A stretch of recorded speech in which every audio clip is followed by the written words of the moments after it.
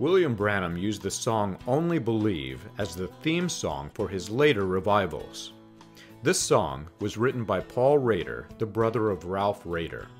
According to William Branham, he had never heard of this song. Branham claimed that an angel told him that it liked the song.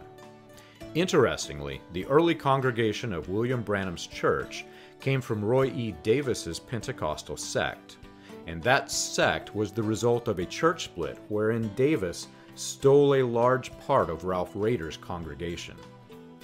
Paul Rader wrote the song Only Believe in 1921, and at the time, he was the president of the Christian and Missionary Alliance, and he had learned the power of the beat that was used in American jazz music.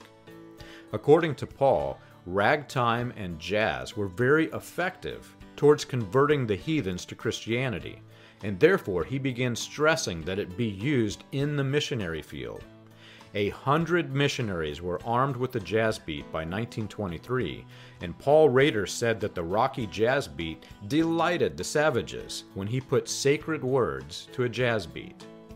Ironically, those in the cult following of William Branham are often scolded by their pastors for listening to any sort of music with a beat. The pastors claim that this type of music, quote-unquote, came from the heathens.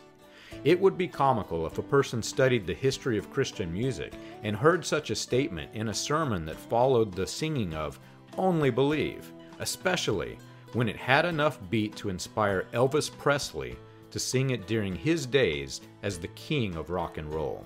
Only Believe was also the theme song for Smith Wigglesworth in his campaigns.